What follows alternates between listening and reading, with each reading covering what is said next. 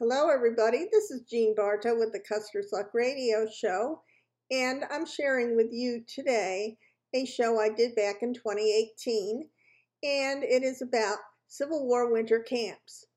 Thanks for listening, and I hope you enjoy it.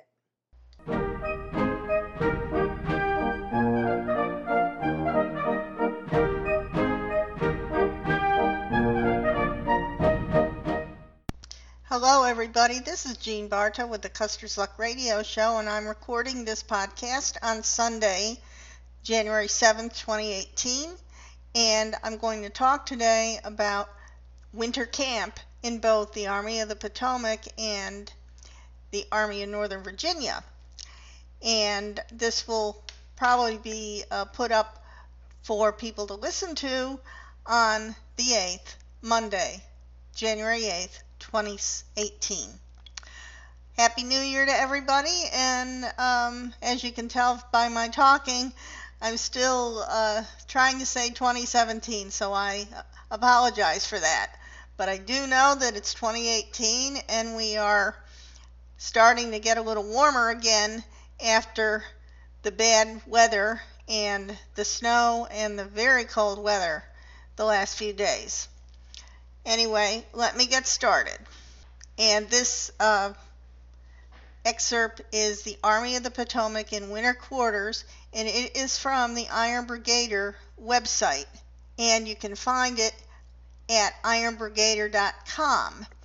And the blogger is Mark, and it was published 5 years ago, 4.5, November 25th, 2012, if you actually want to find the printed excerpt. And let me get started here. As a general rule, the Union Army in the East scaled back active campaigning in the winter months and constructed shelters and camps of a more substantial nature than those of the warmer times of year. This was particularly true for the Army of the Potomac, which spent the first 3 winters of the war camped in the Maryland, Washington, D.C., and Northern Virginia area. Shelter tents alone would make for a cold and very uncomfortable camp. So, when the Army went into winter quarters, semi-permanent structures were built to keep the soldiers comfortable while they waited for the weather to warm up and the campaigning to begin again. The 2 most common shelters in winter camps were either small log cabins or structures that were a combination of partial log cabins with a tent or canvas roof attached to the top of the log base. Those with combination structures oftentimes dug out a few feet of earth so the floor of the shelter was below the surface. This made them more roomy and a little less exposed to cold winds.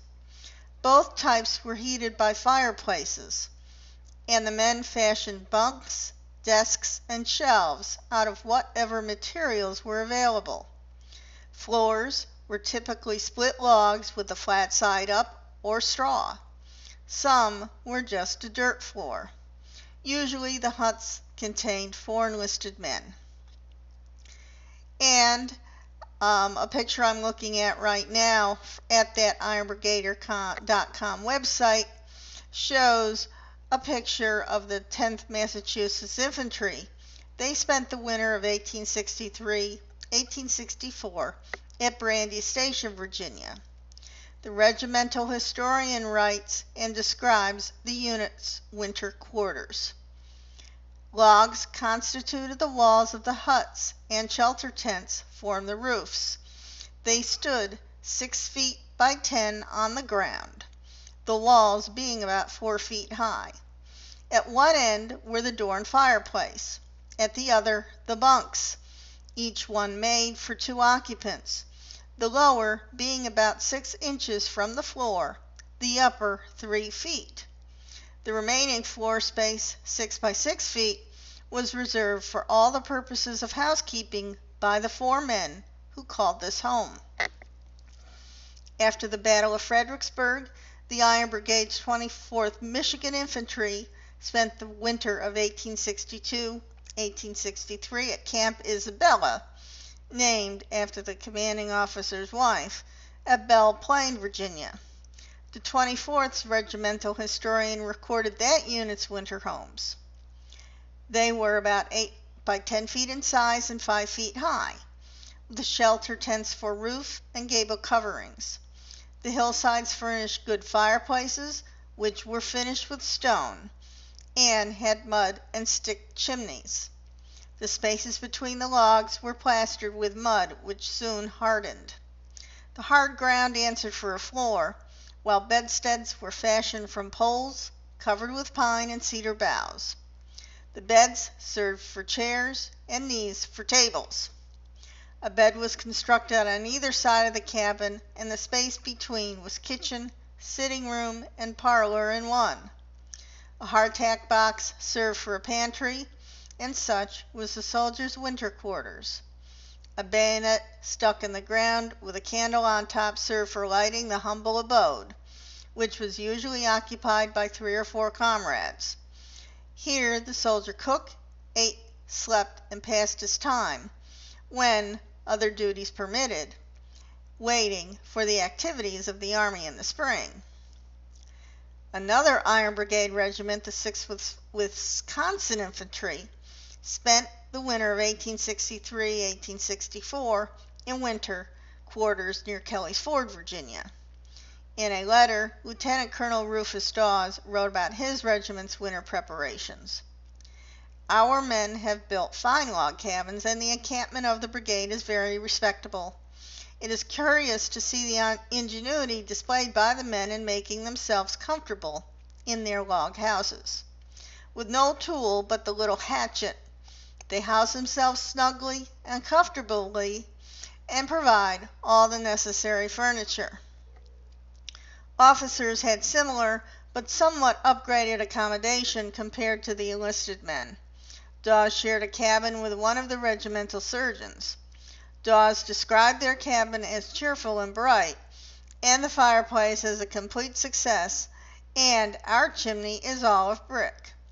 We have a tight board floor and are very comfortably established for a soldier's winter.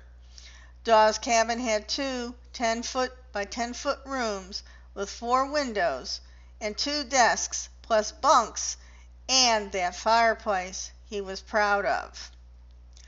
Although fighting continued in other warmer locations, the Army of the Potomac saw much less action in the colder months of the year and settled into winter quarters to wait for spring. It was the calm before the inevitable storm of battle, and when the weather warmed up and the dirt roads dried up, active campaigning and the casualties of battle returned once again. And I will note that the blogger in this excerpt used 4 secondary sources, one being Hardtack and Coffee, or The Unwritten Story of Army Life, and then also The Life of Billy Yank, The Common Soldier of the Union by Belle Irvin Wiley, and then there was another book, Service with the 6th Wisconsin Volunteers by Rufus Dawes.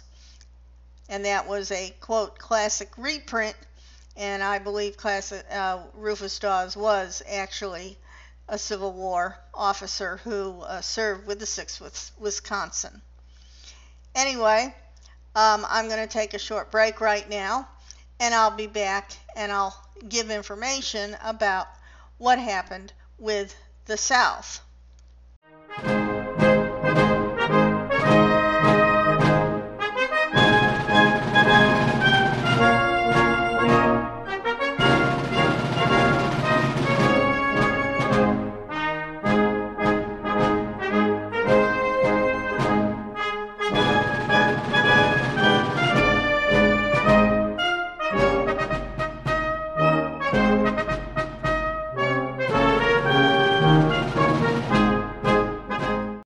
Before I start with the show again, I wanted to let you know about a site that I have found very helpful the last few weeks in giving real news about what's going on.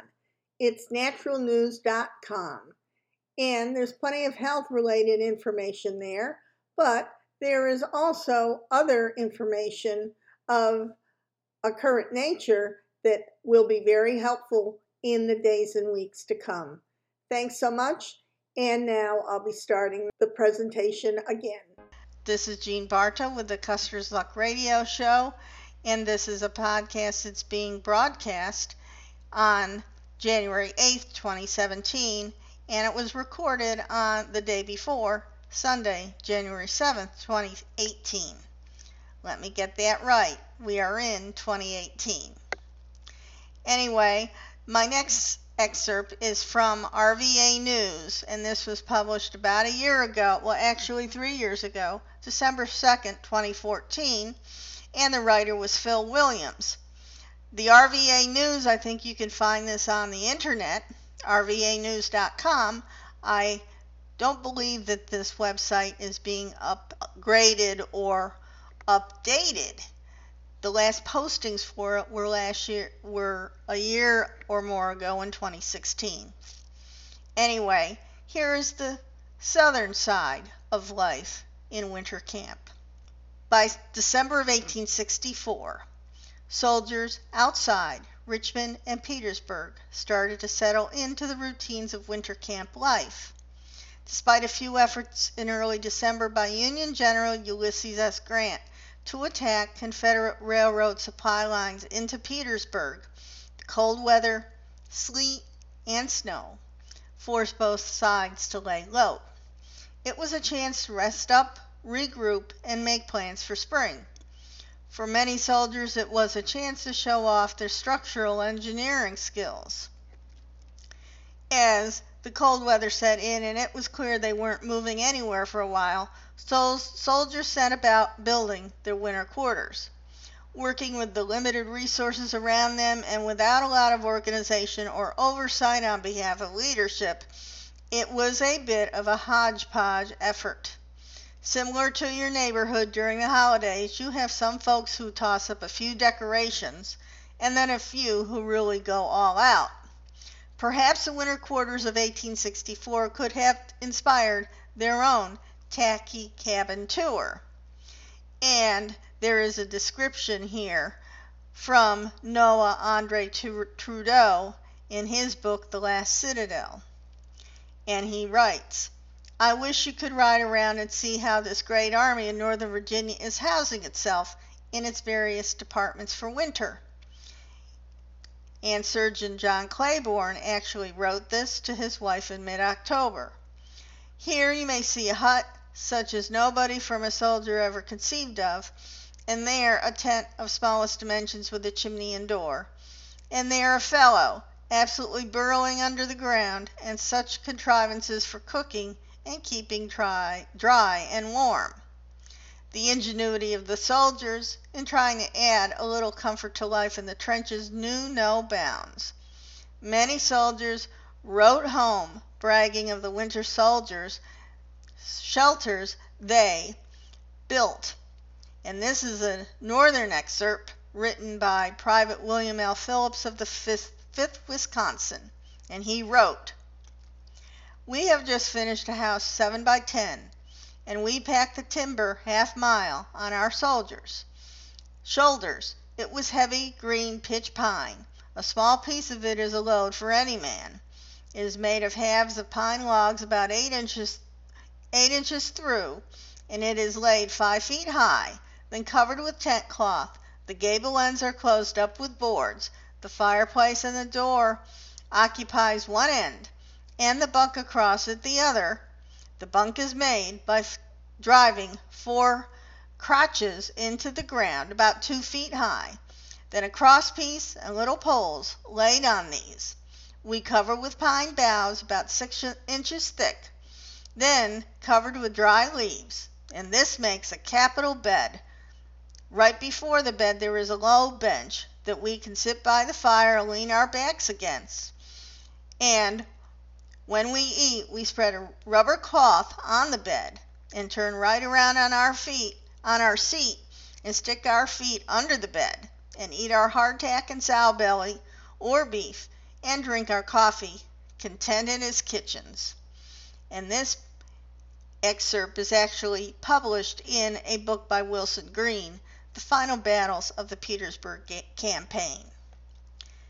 winter quarters, as this excerpt in RVAnews.com describes, were largely the same on both sides, although often the Confederates had less material to work with.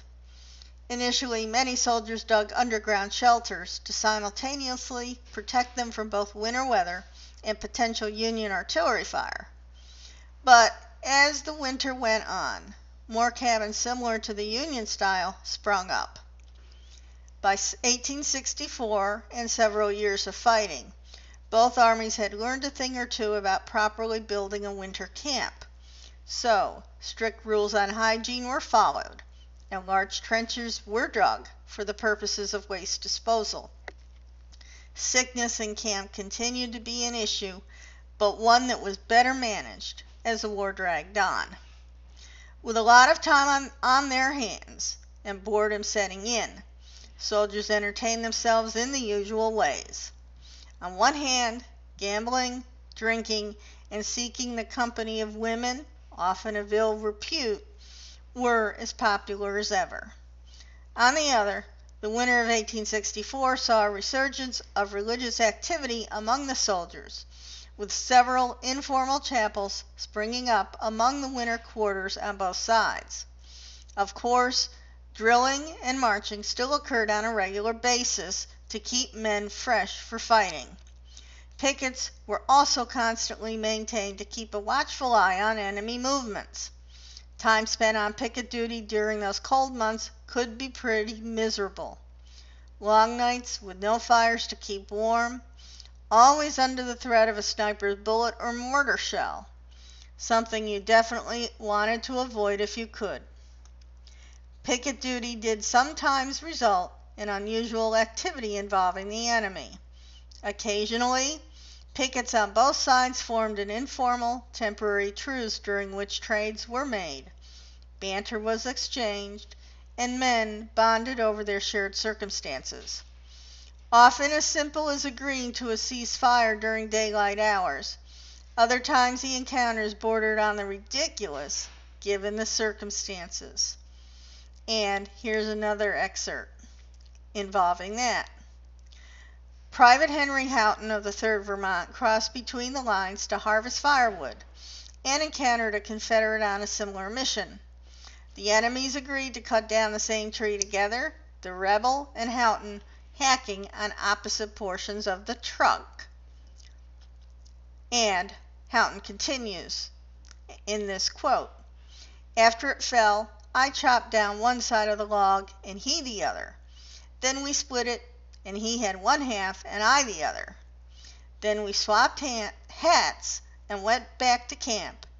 And I am quite sure I wore that hat until just before the last review in Washington." And this was Private Houghton's reminiscence. And that is also in the book by Wilson Green, The Final Battles of the Petersburg Campaign. Stories about the encounters like this during the long siege of Petersburg, of which there are many, really highlight the shared humanity of the soldiers who fought in the war.